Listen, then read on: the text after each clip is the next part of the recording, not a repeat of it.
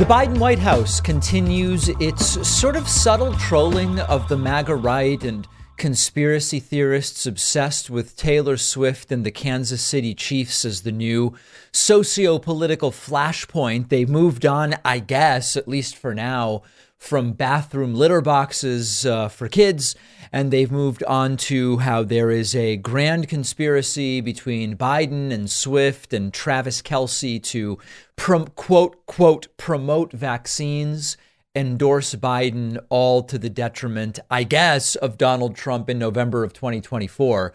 White House Press Secretary Karine Jean-Pierre yesterday during a press briefing continuing this. And just as a reminder for context, in the immediate aftermath of the Kansas City Chiefs winning on Sunday, the White House and Joe Biden's Twitter account, X account, put out the Dark Brandon Biden laser eyes image, saying something along the lines of just the way we drew it up, suggesting and playing into this idea that somehow the Biden administration is controlling who wins NFL games for their political benefit or whatever crazy stuff they're coming up with. Here is Karine Jean-Pierre congratulating not only the Kansas City Chiefs, but also the supporters of Taylor Swift. Hope everyone got some rest after last night's Super Bowl. The president was able to catch some of the game, and on his behalf, I want to extend a big congratulations to the Kansas City Chiefs on their third Super Bowl win in just 5 seasons, and also congratulations to all the Swifties out there. The president looks forward to welcoming them back once again to the White House. And the first and many questions related to this were about Taylor Swift. Here is a reporter asking, well, when they are invited back to the White House, will Taylor Swift also be invited? Folks, this is where we are in this arc. You started the briefing by wishing congratulations to the Kansas City Chiefs as well as to all the Swifties out there. I'm wondering, when the Chiefs are invited to the White House, does the White House intend to also invite Taylor Swift? That's going to be up to the Chiefs and obviously their decision to figure out who's going to come with them when they come. And as you know, it's a White House tradition. I can't speak to attendance and who will be here. And as you can see, the White House press corps just laser focused on substantive questions about policy, about educating America's youth and solving the foremost problems of our day. Listen, I'm basically ready to move on from this entire Taylor Swift thing, except that she seems to have broken the brains of the MAGA right. They are fixated on her. They are furious that she's registering people to vote. And if they really feel as though they have the cultural cachet with the likes of, now let me be clear, I misspoke 2 weeks ago and said Chris Rock. Chris Rock is not a Trump supporter. I misspoke. I had a cognitive glitch. I meant Kid Rock. They can go up against Taylor Swift with the likes of Kid Rock, Ted Nugent, what's the right pronunciation? And whoever else they have. I don't even know who it is at this point, but certainly it's something that, John Voight. They have John Voight as well. Let's move on. She's registering people to vote.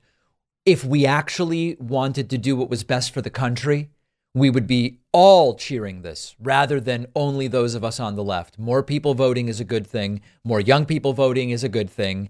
This is what we should be encouraging. Tucker Carlson, in a bizarre moment, coming back from the Putin humiliation during his 2-hour interview with Putin in Russia. Whoa, that clip started a little early. Going to Dubai for the World Government Summit and kissing the ring, seemingly, saying Moscow, depending on your preference, is a better and nicer city than any city in the United States of America. Wow. Putin really is now in full control of Tucker Carlson. Putin humiliates Tucker, makes him sit through an hour history lesson, ridicules him for not having a serious program, for having applied to the CIA. And what does Tucker do? He says that Moscow's better than any American city. You've got to see this. What was radicalizing, very shocking and very disturbing for me was the city of Moscow, where I'd never been, the biggest city in Europe, 13 million people. And it is so much nicer than any city in my country. I had no idea. My father spent a lot of time there in the 80s when he worked for the US government and barely had electricity. And now it is so much cleaner and safer and prettier aesthetically. Its architecture, its food, its service than any country, city in the United States that you have to, and this is non-ideological. How did that happen? How did that happen? And at a certain point, I don't think the average person cares as much about abstractions as about the concrete reality of his life. And if you can't use your subway, for example, as many people are afraid to in New York City because it's too dangerous, you have to sort of wonder, like, isn't that the ultimate measure of leadership? And that's true, by the way, it's radicalizing for an American to go to Moscow. I didn't know that, I've learned it this week, to Singapore, to Tokyo, to Dubai and Abu Dhabi. Because these cities, no matter how we're told they're run and on what principles they're run, are wonderful places to live that don't have rampant inflation, where you're not going to get raped. Sir, excuse me. What is that? Now, there's a lot here. I will be the first to tell you that there are fantastic cities all over the world. The American-centric view that the vast majority of the non-US world is relegated to some dark ages where there's barely plumbing and electricity and you can't get good medical care, that should be debunked. Obviously, completely untrue. World-class cities all over the world. It is also true that Tokyo and Singapore and Moscow, I mean, all of these places have great things.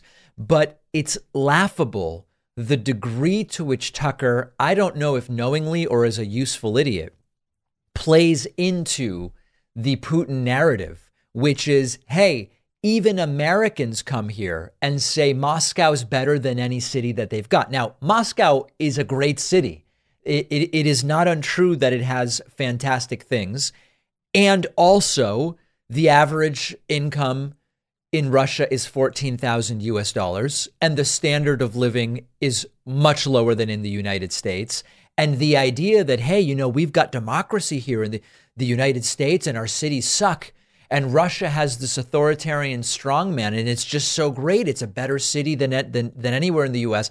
And also, when Tucker mentions the nicest city in Europe or whatever, that's also playing into a political controversy. And what I mean by that is certainly Moscow is geographically in Europe, and I would argue it is politically in Europe. But this is also part of Putin's desire to see Russian culture and Moscow as a cosmopolitan center as equivalent to London or Paris or whatever. And we can debate whether it is or it is not. I think it falls a little bit short of that. But Tucker just hand feeds Putin everything that he wants. So I am not here to allege that Tucker is a Russian puppet or anything along those lines. It's just been fascinating to watch that for a while now, since the Russian invasion of Ukraine, Tucker has played very coy with the entire thing and kind of ignoring the basics that Russia has illegally invaded Ukraine and is trying to steal it. That's a basic element of this that Tucker isn't super interested in reminding you about. Goes to Moscow, interviews Putin for 2 hours. Putin plays him like a yo-yo. Tucker comes away saying it was a fascinating interview, when the reality is it was barely even a journalistic endeavor. I would argue it wasn't even a journalistic endeavor. And then he leaves and says, Moscow's the best city I've seen. It's so much better than anything that we have in the United States. He's certainly doing all the things that if you were Putin and you said, who can we get from the United States media elite to just do exactly what we would want them to do? Well, it seems like they got Tucker, and Tucker is doing all of those things. So I don't know if it's all beyond Tucker to even realize the role he's being put in. I don't really know what to make of it. And far be it for me to say that Tucker is in the pocket of Putin. I don't think that it's sort of like the RT thing. The people that were hired by RT were hired because they already knew the things that they were going to say. The entire selection of Tucker, now we see beyond any doubt whatsoever, was very strategic and specific, and Tucker's doing everything they want him to do. Let me know your thoughts. Let me know in a comment. Let me know in an email, info@davidpakman.com. We'll take a very quick break and be right back. So many people in our audience have become fans of our sponsor, Ounce of Hope. Ounce of Hope is a cannabis farm that ships CBD and psychoactive THC products to your door Anywhere in the US, this is federally legal. THCA, THC Delta 8 and 9, they have edibles. And now you can check out the brand new drink from Ounce of Hope for 2024, the Berry High 5 milligram THC seltzer. It's the only 16-ounce THC seltzer on the market. It's only $5, a price no one can beat. At their cannabis farm in Memphis, Ounce of Hope sustainably raises fish to feed local homeless people. I've always thought it's a really cool operation. Besides the delicious seltzer, they have gummies, chocolate, Rice Krispie treats, caramels, topicals, oils, soft gels, you name it. Ounce of Hope grows, extracts, and formulates all of these world-class products in-house so that you can trust the safety and quality of every product that arrives at your door. So whether you're looking for a little help sleeping at night, something for aches and pains, a way to unwind on the weekend, Ounce of Hope can help you out if you are over 21. And right now you can pick up their Berry High 5 milligram THC seltzers for $5 each at ounceofhope.com. No one can beat that price. And aside from their drinks, you'll get 20% off everything else when you use the code PACMAN. That's ounceofhope.com. Pick up one of their THC seltzers for just $5. Use the code PACMAN to get 20% off everything else. The info is in the podcast notes. Today's episode is sponsored by NerdWallet's Smart Money Podcast. NerdWallet's trusted financial journalists use fact-based reporting for some much-needed clarity in the finance world, helping you to make smarter decisions with your money. The nerds have helped me get smarter about things like managing finances with a partner without conflict, making a balanced budget, boosting your credit score, saving more money for retirement. All sorts of really useful topics. Most people in the audience know I'm a big financial literacy advocate. I can tell you, NerdWallet does a fantastic job here. Listen to NerdWallet's Smart Money Podcast on your favorite podcast app. Future you will thank you. You've heard me talk before about the show's financial accounts being hacked. It is a horrible experience. It can happen to anyone. Look at the stats, and our sponsor, Aura, gives you peace of mind. Aura is the all-in-one solution to keep your accounts safe. Aura scans the dark web for your personal info, emails, passwords, social security numbers, and alerts you if anything is found and helps you fix the problem fast. You also get alerts about suspicious credit inquiries. Aura protects all of your devices from malware with state-of-the-art antivirus, and Aura helps you manage what your kids can do on their devices with really easy-to-use parental controls. You can try Aura for free for 2 weeks at aura.com/Pacman. Your usernames and passwords could already be floating around. It takes just seconds to find out using Aura's free trial, so you can change your passwords if you need to. That's aura.com/Pacman. The link is in the podcast notes.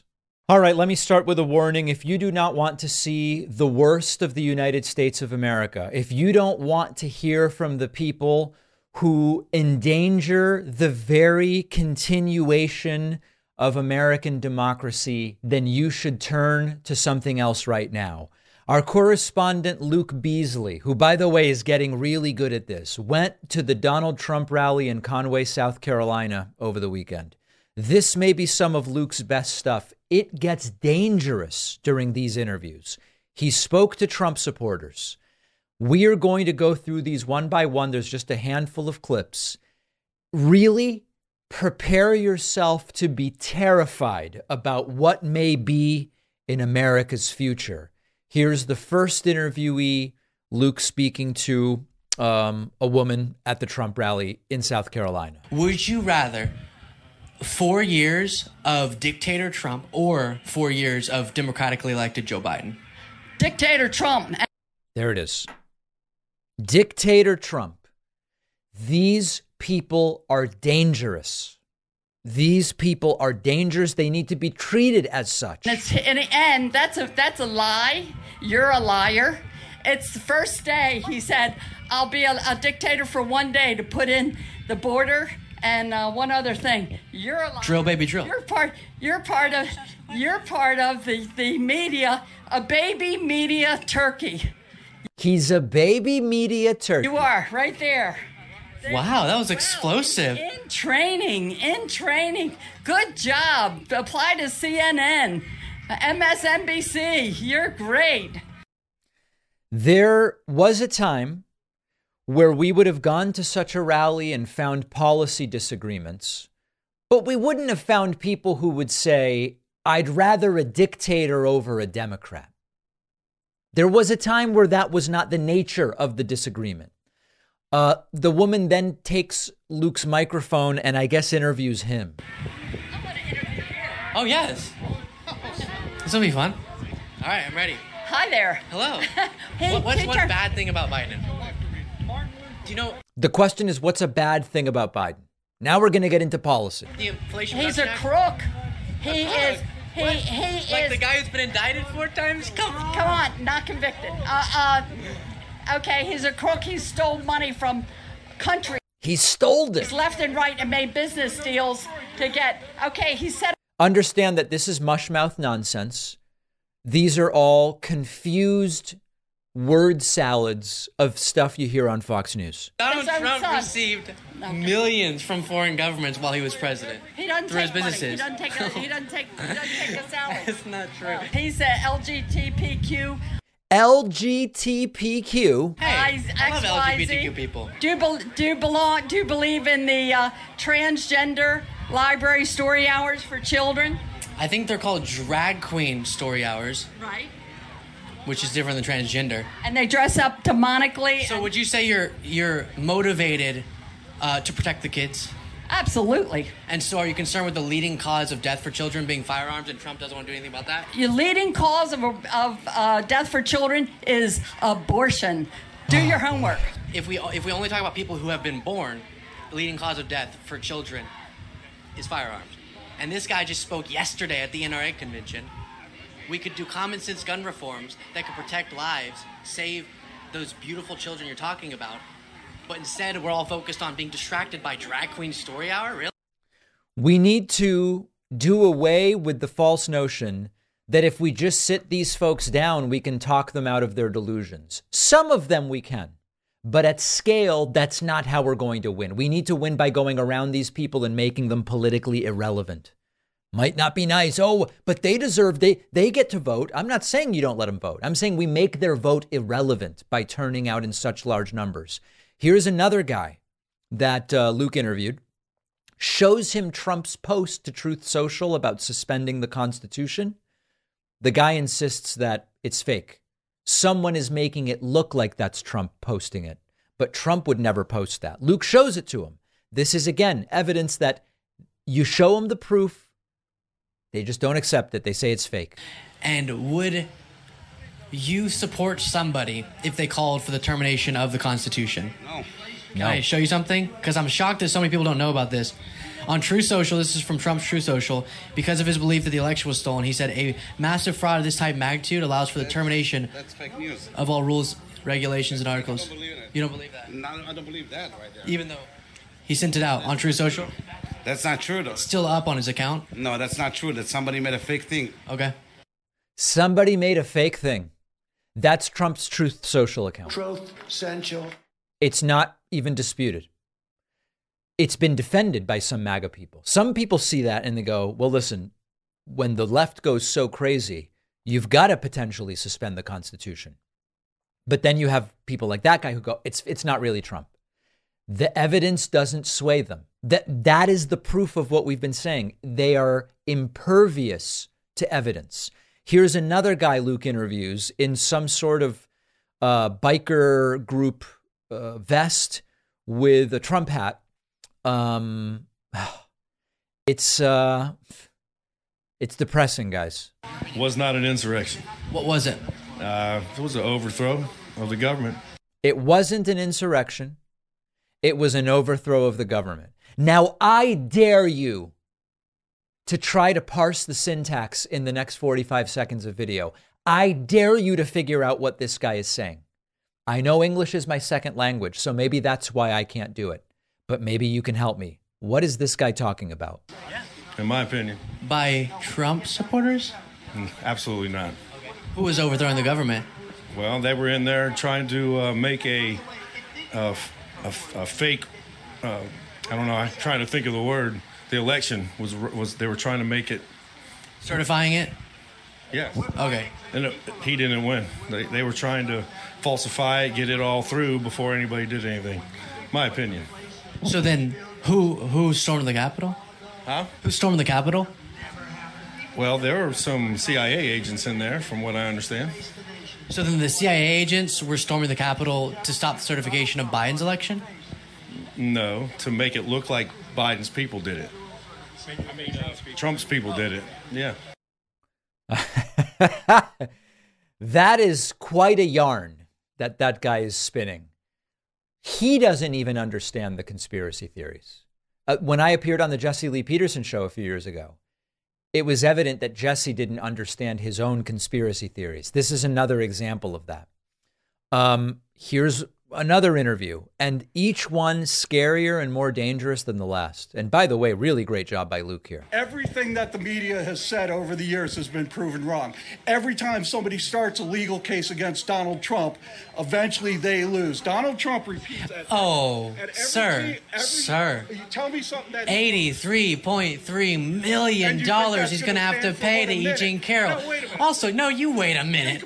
Listen, why are you supporting a civilly liable rapist? By the way, congratulations to Luke for adopting civilly liable rapist. I don't claim to have come up with it, and I'm not saying he got it from me, but I love that he is now using that term with Trump supporters. Because you're a moron for even saying that. You truly are. You That's have an IQ quite literally the facts. That a judge said... A jury found him liable for sexual abuse. No, a judge said he is guilty, and we're going to go ahead and move to the... It's going to be overturned, trust me. Save this up. When it's overturned, you all look back and go, I should have been more aware. I shouldn't have believed the bullshit narrative. Good all luck right, to you guys. have a good one. You know, all the pedophiles up at D.C., they all need to go to Gitmo. The guy's back, by the way. Does Trump's close relationship with Epstein bother you at all? Trump and Epstein, here's the deal. Trump has had his picture taken with everybody. The only relationship they had was Trump got his picture taken with Epstein. Trump has been photobombed. He said, Epstein likes him young. Well, yeah, that's, the whole thing. He's a great friend of mine. No, he's not. No. The whole COVID thing was a scam. It's funny when they say it's a scam, like who scammed who? And Luke does a good job of getting this guy on the record on this, and it goes nowhere. Ivermectin. By the way, ivermectin. Started taking ivermectin immediately. I hope not. Yeah, absolutely. It was proven to be not effective for COVID. It is the dumbest thing that I ever heard in my life. Ever? What? Dumbest thing I ever heard in my life. Well, we got to focus in on this then, if it's the dumbest. So what was COVID then, if it was fake? COVID was a bioweapon. They actually used HIV and they stitched it into a coronavirus. Stitched it, like cross-stitching. What? Like, what's the goal there? The reason for the HIV, well, the whole thing was to lock down the country. For the leftards to try to take over the country. Leftards? Yes, the leftards. So why can't you guys just accept that COVID was fake, but a real bioweapon, stitched from HIV, crocheted even, you could say, in order for the leftards to take over the country to do what? We don't know. I don't know. I don't know why they would, in order to achieve what? All right, here's the last one. And it's so depressing that we're going to have to move on from this. Because we need to save this country that's getting thrown away. What is making it thrown away? Democrats. Doing what? Everything they're doing. The Inflation Reduction Act, lowering prescription drug costs? Nah. Take care. Nah, take care. The guy just bailing out when he realized he wasn't going to steamroll Luke. So simultaneously, a fantastic job by Luke Beasley. And you can find his channel at davidpakman.com/Luke. And the worst of the worst of the worst of America. And I want to be super tactical with this stuff. When I see this, I say to myself, how do we win elections despite these people? And the way is not to spend hours trying to convince them. Many of these folks are delusional in the clinical sense. The way to do it is maybe by showing this stuff to people who say, I might stay home. You say, really? If you stay home, this guy, right?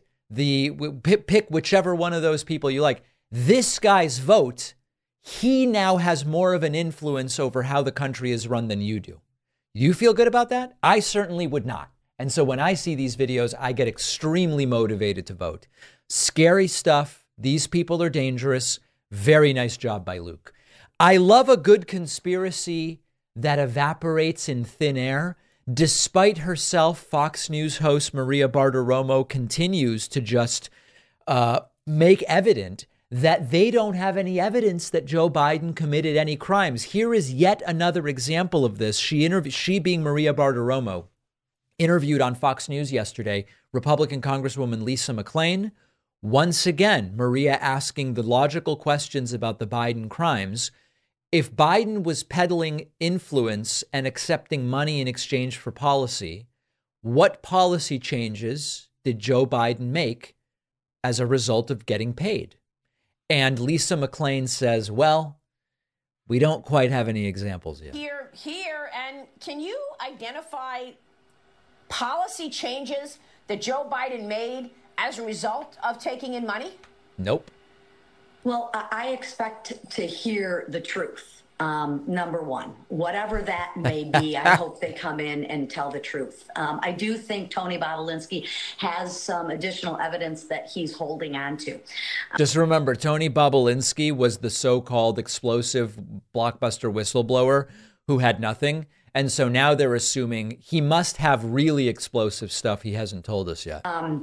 What I am concerned about, and the dots that I'd like to see connected, is President Biden is soft on American energy, right? He is so... Remember that domestic oil production was higher than ever under Joe Biden. And he's soft on American energy? Negative on American energy. But he's very positive on China's energy, right? Yeah. He talks about the clean... China's. Okay. They have no evidence. Question was, what are the policy changes? And she goes, well, I'd like to see the following dots connected. Maybe the following dots aren't connectable because you've made it up. Here's one more clip of Lisa McClain, unable to actually put forward any factual basis for this. My hope, and this is my hope personally, is that we find enough evidence for the members of Congress to actually impeach this president. At the very least. Remember, this is her hope. It's not what she believes the evidence will show. She just hopes. We can uncover and show the American people that there was influencing, and we can continue to deliver truth and transparency to the American people. And well, she's hoping that that's what they find because she's politically determined to do it. But that doesn't mean that that's what they're going to find. And every day that passes without a shred of evidence, I am more convinced that the evidence probably doesn't exist. Joe Biden is not perfect. He is not an uber progressive. But he has run an extraordinary White House when it comes to actually crossing things off in terms of achievements. He has certainly outdone my expectations, and there continues to be no evidence that in his multi-decade political career, he was in it for himself. Trump, on the other hand, very clearly is and was in it for himself. So Lisa McClain can keep looking. Maria Bartiromo can keep asking. And as of yet, they have come up with zero evidence. If you're struggling with anxiety or depression, you're certainly not alone. Millions of Americans are searching for ways to just feel better. Many feel they've exhausted every option. They don't know where to turn. If that sounds like you, then guided ketamine therapy from MindBloom could be a game changer. Our sponsor, MindBloom, can help you potentially feel better faster. I've been reading about ketamine therapy and ketamine treatment for a long time for depression and anxiety. We've done interviews about it on the show. There are many promising studies, and MindBloom is the leader in ketamine therapy. They've helped tens of thousands of people overcome anxiety and depression. MindBloom's expert clinicians and guides can help you feel better and quickly, not weeks or months, and you can complete treatment entirely from the comfort of your home. In a study of over 1,000 MindBloom clients, 89% reported improvements in anxiety and depression after just 4 sessions. And now MindBloom has new programs that go beyond just depression and anxiety to overcome life's everyday challenges. MindBloom is offering my audience $100 off your first 6-session program when you sign up at mindbloom.com/Pakman and use the promo code Pakman. Break free from the anxiety, the depression, feel better with MindBloom. That's mindbloom.com/Pakman. Use code Pakman for $100. The info is in the podcast notes. I've had such trouble finding a great razor where I am not cutting myself or getting those nicks on my skin, which are so common with the cheap disposable razors. You have to meet our sponsor, Henson Shaving.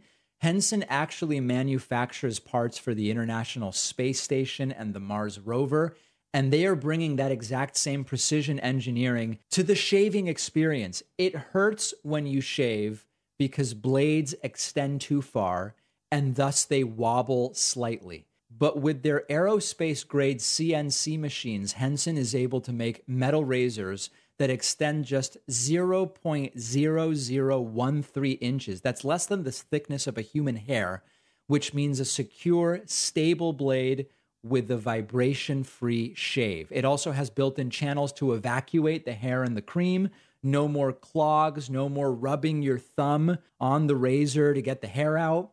I use Henson at home. Shaving is a great experience now. Henson wants to be the best razor, not the best razor business, which means you only need to buy it once and it's awesome. Go to hensonshaving.com/Pakman, add a razor and a 100-pack of blades to your cart, then enter the code Pakman to get the 100 blades for free. That is a 3-year supply. That's HENSON shaving.com/Pakman. Use code Pakman. The link is in the podcast notes. It is great to welcome back to the program today, I believe, the most prominent Cuban-American Politico/game streamer in the world, Stephen Bunnell II, known to so many as Destiny. Stephen, it's so great to have you on. I really appreciate it. Hey, thanks for having me.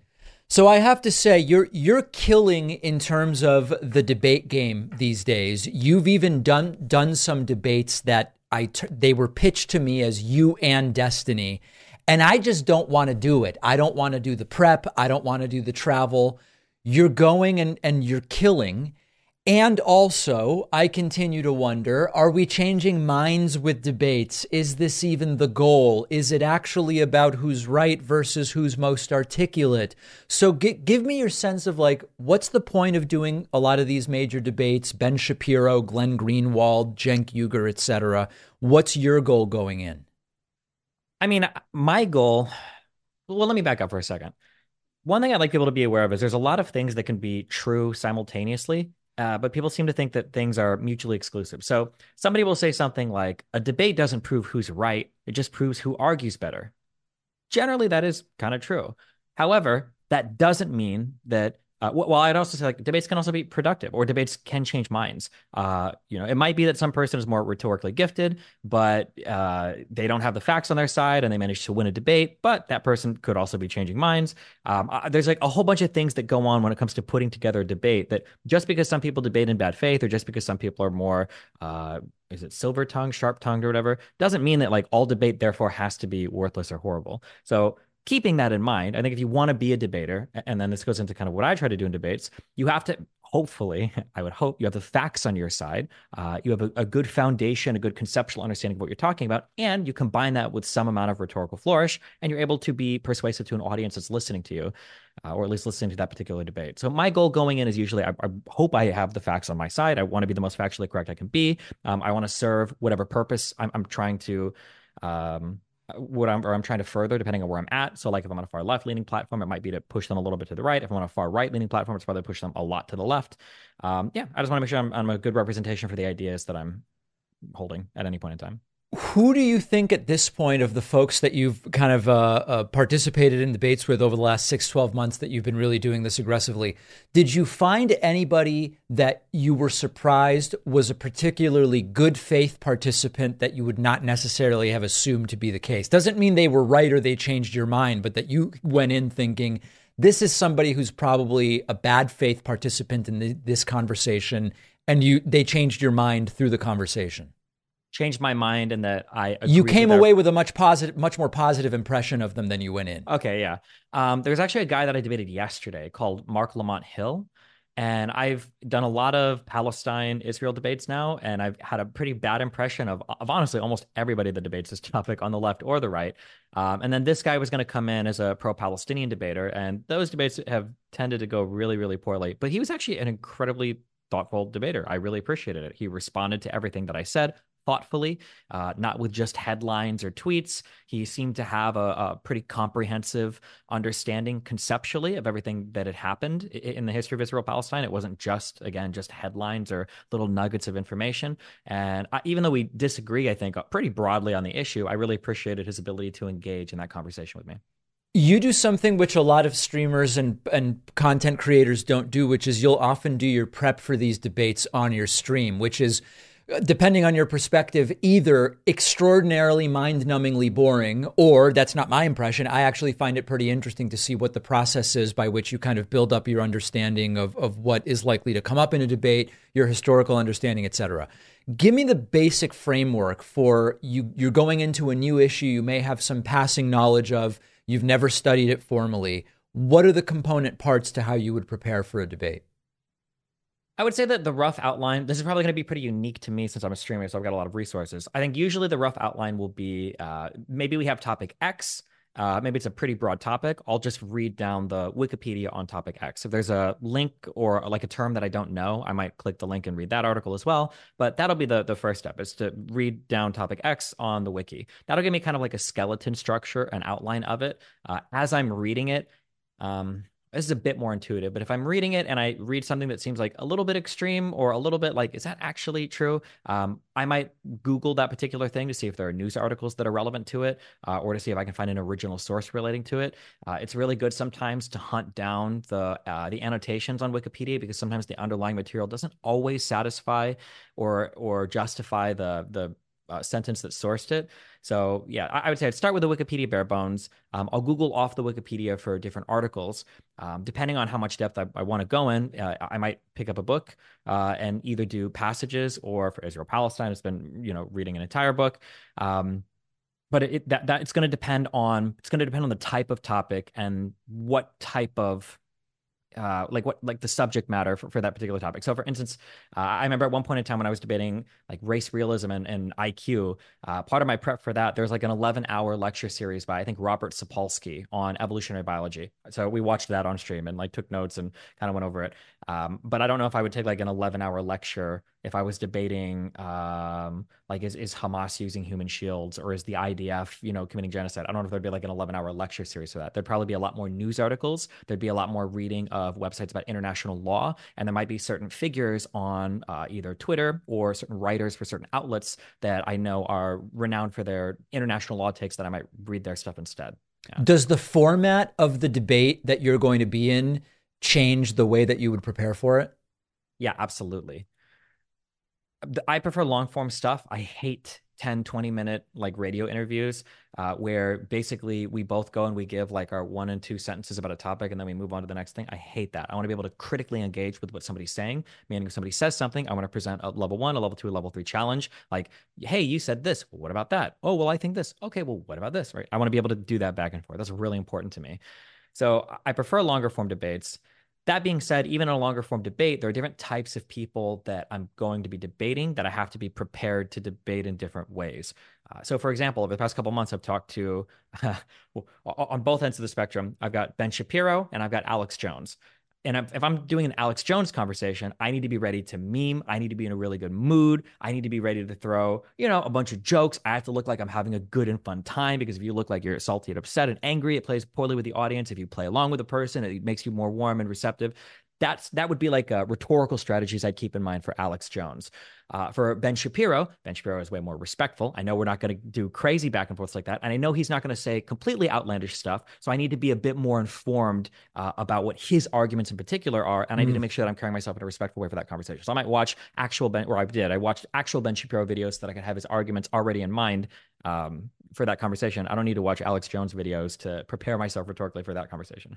The being in a good mood thing is interesting because one of the things I've noticed in checking out some of the recent debates you've done is there was a time probably 18 to 24 months ago where, and I say this with total respect, and you and I are friends, a lot of the conversations you were having, you didn't really seem like you wanted to be having. You seemed kind of miserable to be there to some degree. And to some people, they would write to me and they'd say, this is coming off as condescending. I've noticed that you seem to be in a sort of better mood, if for lack of a simpler way of saying it, in the recent debates. Is that something that you have almost like calculated and determined is better for the way that you come off? Yeah, I think when you say things like calculated, it sounds a little manipulative. No, and I don't mean it that way at all. I mean that you're aware of the way it comes off. No, yeah. I'm very aware of the way that it comes off. Yeah. I would say that around from like 2016 to 2018, have you ever heard about Gamergate? Well, yeah. I mean, I started covering it without even knowing what I was stepping into. And then, yes, I've heard of Gamergate. Yeah. But anyway, yeah, around the Gamergate era, 2016, 2018, maybe even a year and a half afterwards, the way that you projected strength and persuasion online, I blame Ben Shapiro to some extent for this because he always did that facts over feelings, facts over feelings. The way you presented strength was by being a condescending dickwad, right? You're screaming at the person, you're an idiot, you don't know anything about this topic, you're so stupid, blah, blah, blah. Like that was just the way the debate went, and your goal was to kind of humiliate the other person, make them look bad and stupid, because there's a transference that occurs when you are watching your favorite content creator get destroyed by another guy. You're like, ooh, I feel kind of dumb, I feel kind of stupid, I don't know. And that was kind of the go-to way to persuade audiences back then. Yep. I would say over the past 4 or 5 years, I've made a gradual transition into being a bit more empathetic or compassionate, to where it's like, listen, I understand, your particular perspective. Let's talk. That's also going to depend on the exact issues that we're debating too. But I think in general, yeah, over the past half decade, I've tried to do the more empathetic or compassionate approach, because I think that especially as the left broadly, probably progressives more specifically, have gotten control of kind of the culture, being incredibly condescending and patronizing doesn't make as much sense anymore, because I think we're in the power position when it comes to moderation and regulation on all these platforms. So better to be compassionate to bring people over, I would say. So you mentioned progressives in the left. I want to think of the right way to kind of enter this. I consider myself someone unquestionably on the left. In watching your content, it is abundantly clear that you are also someone who is overall on the left. When I see somebody like Sam Harris, who I interviewed recently, he is clearly on the left. And yet you, me, Sam Harris, others will have factions of the left that either through purity tests or whatever else the case may be, personality dislikes, etc., will say we aren't actually on the left because of A, B, C, D, whatever. Generally speaking, what's your sense of the level of infighting and whether the left is currently fractured in a way that is going to be damaging in terms of winning elections? Is this a real issue, or is the left basically together in your mind? So I think it's important to understand the reason why purity tests happen are because when people that purportedly have the same values as you have far different applied positions, that feels really bad. If I'm in a room with 100 conservatives and all of them say we should have no minimum wage, and I might be like a federal minimum wage, $12.50 an hour or something, like, okay, I don't care that you guys don't want minimum wage. Like, I don't expect us to agree on that. Fine. But if I'm standing next to somebody else, or I'm in a room full of progressives or leftists or Democrats, and all of them are like, I think we need a $25 an hour minimum wage. I'm like, okay, that sounds really high federally. And now they accuse me of hating the minimum wage or hating poor people. Well, hold on. We align on this value, and you're not just attacking my applied position, because people never attack applied positions. You're attacking my fundamental position. You're saying that we don't share values. If a conservative says that we don't share values, I don't care. It's almost funny. You almost laugh it off. Like, oh, you just want to destroy big business, or you just want to help all the immigrants and blah. It's like, okay, yeah. But when somebody says, oh, well, you hate poor people, you hate the homeless, you hate minorities, like, oh, hold on. So I think that I think broadly speaking, or on the macro level, it's called like the bigotry of small differences, I think. At least this is how I've come to understand it. There's an interesting phenomenon where I think the far left, I think, is really problematic, and the far right is really problematic. But the far left, in terms of governance, is like 2 people in Congress at this point. I don't even know if I would consider AOC like the far left, like troublesome anymore. The problem with the far right, I think the far left thinks she's sold out at this point, honestly. Yeah. The far right couldn't hold the majority speakership in the House of Representatives This has never happened in U.S. history. And the Republican Party is tearing itself apart because 85% of the Republican Party is following one guy right now, Donald Trump. He's not even really a Republican. So the far left is a huge problem when you're like on Twitter and social media, or I would say in some institutions. I think administrators for school, I think, can rightfully come under heavy criticism for some of the crazy, insane stuff they say. I think that institutionally there's some weird power there that probably needs to be addressed. But legislatively and in terms of voter bodies, man, walking out on the street and finding a socialist or a communist is pretty hard. I can find Trump supporters in any major blue city in the entire United States. So yeah, I mean, like both the factions are problematic, but on the left, that's a very, very, very small faction. Electorally, that's not going to affect us on the left. Electorally on the right, the Republican Party is literally tearing itself apart under Donald Trump. So I don't think they're equivalent in terms of problems. Why do you think there is a desire among this slice of the left to take people like you or me and say we're not really on the left, we're neo-libs or we're center-right or whatever? What do you think is the goal of the people who say that? Is it to change our views? Is it to try to get people just not to watch our content? Like, what's the point? I think there's a combination of things going on. I think for one, I think a lot of these people are young. Which is good. You should be radical and you should be crazy. And if you're a young 19-year-old and you've just read your first volume of Das Kapital and you've just had your first humanities class and you look at the injustice around you and you're like, man, why don't these guys talk about this more? Why don't they do anything? I think that's fine. I think young people should be crazy and radical, and that's good. It's healthy. I read Ayn Rand. I was a Ron Paul 2008 supporter, do or die. So I don't think that's necessarily a bad thing. I think that, so there's the young aspect plays into it. The fact that they're in college, so they're all kind of amplifying each other's opinions. The fact that social media, I would say this is a bad thing. This sounds really mean. I'm 35 now, but I think it makes young people feel a little bit more important than they actually are.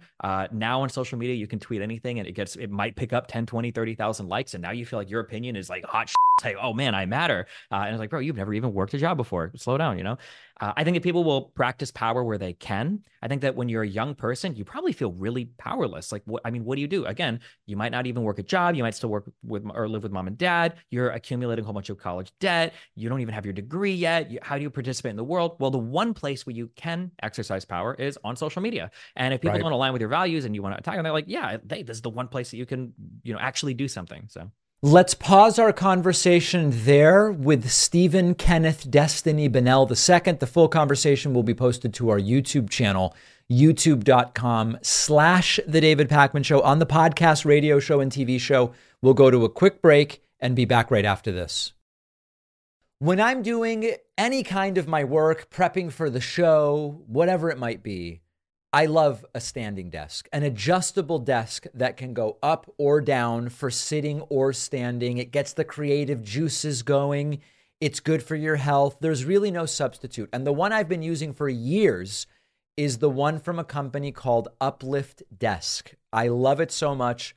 We asked them to become a sponsor. I've tried multiple standing desks from different companies.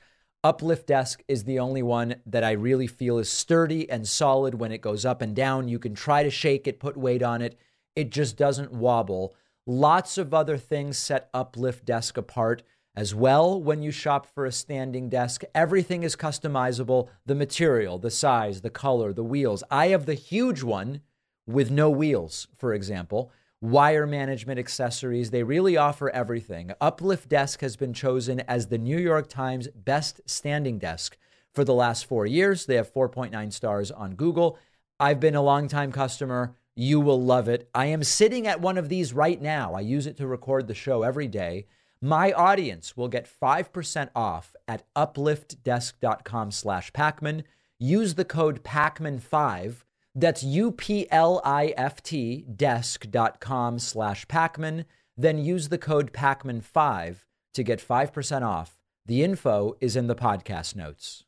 Everything you do online can be tracked by your internet service provider, tech companies, the government, hackers, unless you use a VPN to encrypt your online activity, hide your IP, and make yourself anonymous. The VPN I use is Private Internet Access. They are the only VPN to prove multiple times in court they do not log your internet activity. Their stringent no-log practices are independently audited by Deloitte. Private Internet Access has a next-generation server infrastructure with IP addresses in 91 countries in all 50 states. It's one of the only VPNs fast enough for streaming video and downloading large files. Private internet access lets me access a bunch of Argentinian soccer that I otherwise wouldn't have access to. It's super easy to use. You turn it on once, you forget about it. You don't need to be a computer expert. Private internet access has a 30-day money-back guarantee, 24/7 customer support, and my audience gets private internet access for 83% off. This comes out to just $203 a month, plus 4 extra months for free. Go to piavpn.com/David. The link is in the podcast notes. All right, failed former President Donald Trump once again forgetting who is the current president, then trying to laugh it all off as he's doing these cognitive gaffes on purpose. And corporate media continues to barely mention it, although it is getting a little bit more attention than it once was. Let's take a look at a couple of clips. Here is Trump the other night in Conway, South Carolina, once again forgetting who is the current president. I did. And then I hear that they like Obama better. They should like Obama better. You know why? Because he didn't ask for anything. We were like the stupid country of the world, and we're not going to be the stupid country of the world any longer. We're not going to be. Got bad under this guy. So he now wants to send them $50-60 billion. I have to say one thing. So Trump just acting casually like Barack Obama is still president of the United States. And then he is also suggesting that Obama might secretly be Muslim.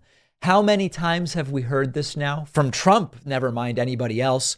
How many times have we heard this? And then, of course, Trump continuing to insist all of these gaffes are on purpose. Or by, sometimes I'll interchange. I'll say by Barack Hussein Obama. Barack Hussein. Boo Muslim, boo Hussein. But every time I say that, the fake news, oh, that's a lot of fake news back there. The fake news.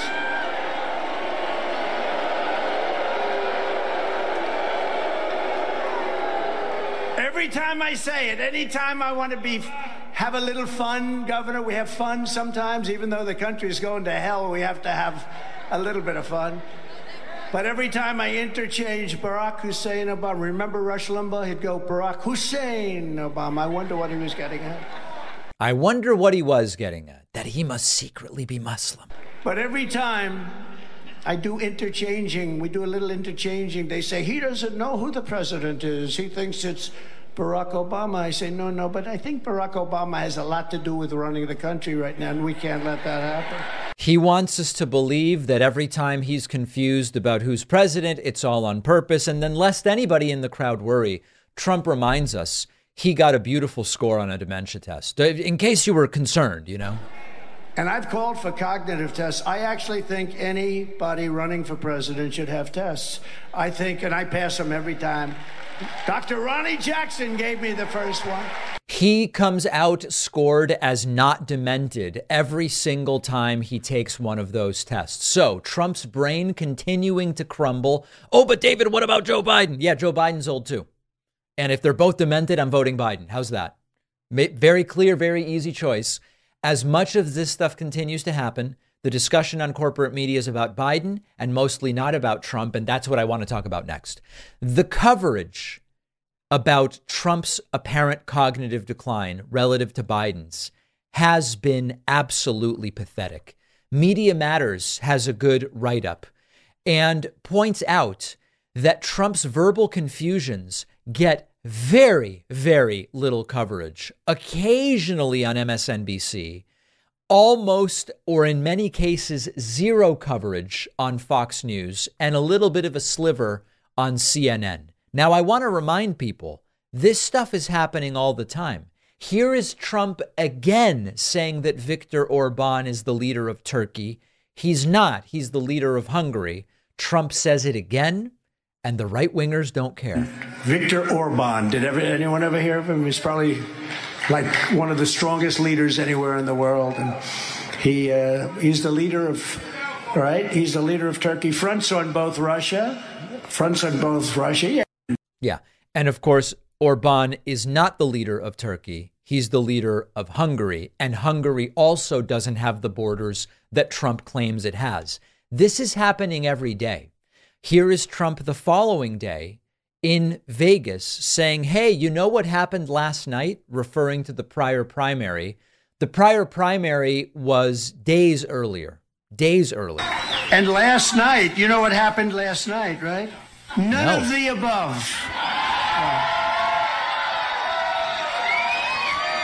So I'd like to congratulate none of the above. I was one of those none of ever aboves. I was one of them. No, so I watched that last night, and they won by 44 points. And of course, that wasn't last night. That was much earlier in the week. It was on Tuesday night, and this was over the weekend that Trump said it. So extraordinarily confused and disoriented. Corporate media barely willing to cover it. They'll hop all over Biden. And again, the real critical part of this is it's less about an adjudication of which one of these guys is more slowed down cognitively.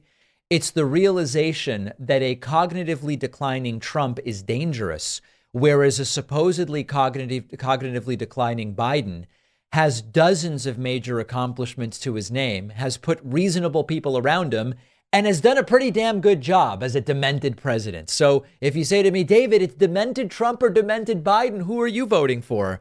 I know what the answer is. The question is, do these people on the right? It's not clear to me that they do. I hate that I have to kind of put a final nail in the coffin on this issue today because it's a very horrible one. But Facebook and Instagram have permanently shadow banned us. I don't even know where to start on this. You may recall that in October, we noticed that the videos we would post to Facebook got 98% fewer views. In fact, we have an image that we're putting up on the screen here. This is a chart of our Facebook video views. And you see that everything's going along fine. And then October 18th, ba-boom, what happens? They just go away. Very similar numbers on Instagram. We look around, we ask, we contact Facebook. No, sir, everything's fine. Everything's fine. We recruit some Facebook employees in our audience to try to submit internal appeals. What's going on with this page? All very mysterious, but we can tell we are shadow banned. Our content is not being recommended. We then figure out, oh, we are shadow banned. This is something that Facebook calls not recommendable. And we're putting that up on the screen. And very slyly, Facebook has now inserted a new reason why you might not be recommendable. Obviously, all the old reasons are there. You're spreading disinformation or there's inappropriate content. Or you deal in civics. The primary subject matter of your content is civics. And I thought, this is really weird because Facebook has not put out a statement about this. And now the following. This is NBC News. Instagram will stop recommending political content. Remember, Instagram and Facebook are both owned by the parent company Meta.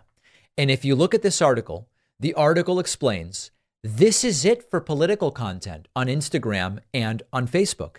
And they actually mention here, well, a lot of people don't like politics. They don't want politics shoved in their face. So only if you opt in will you see political content. What?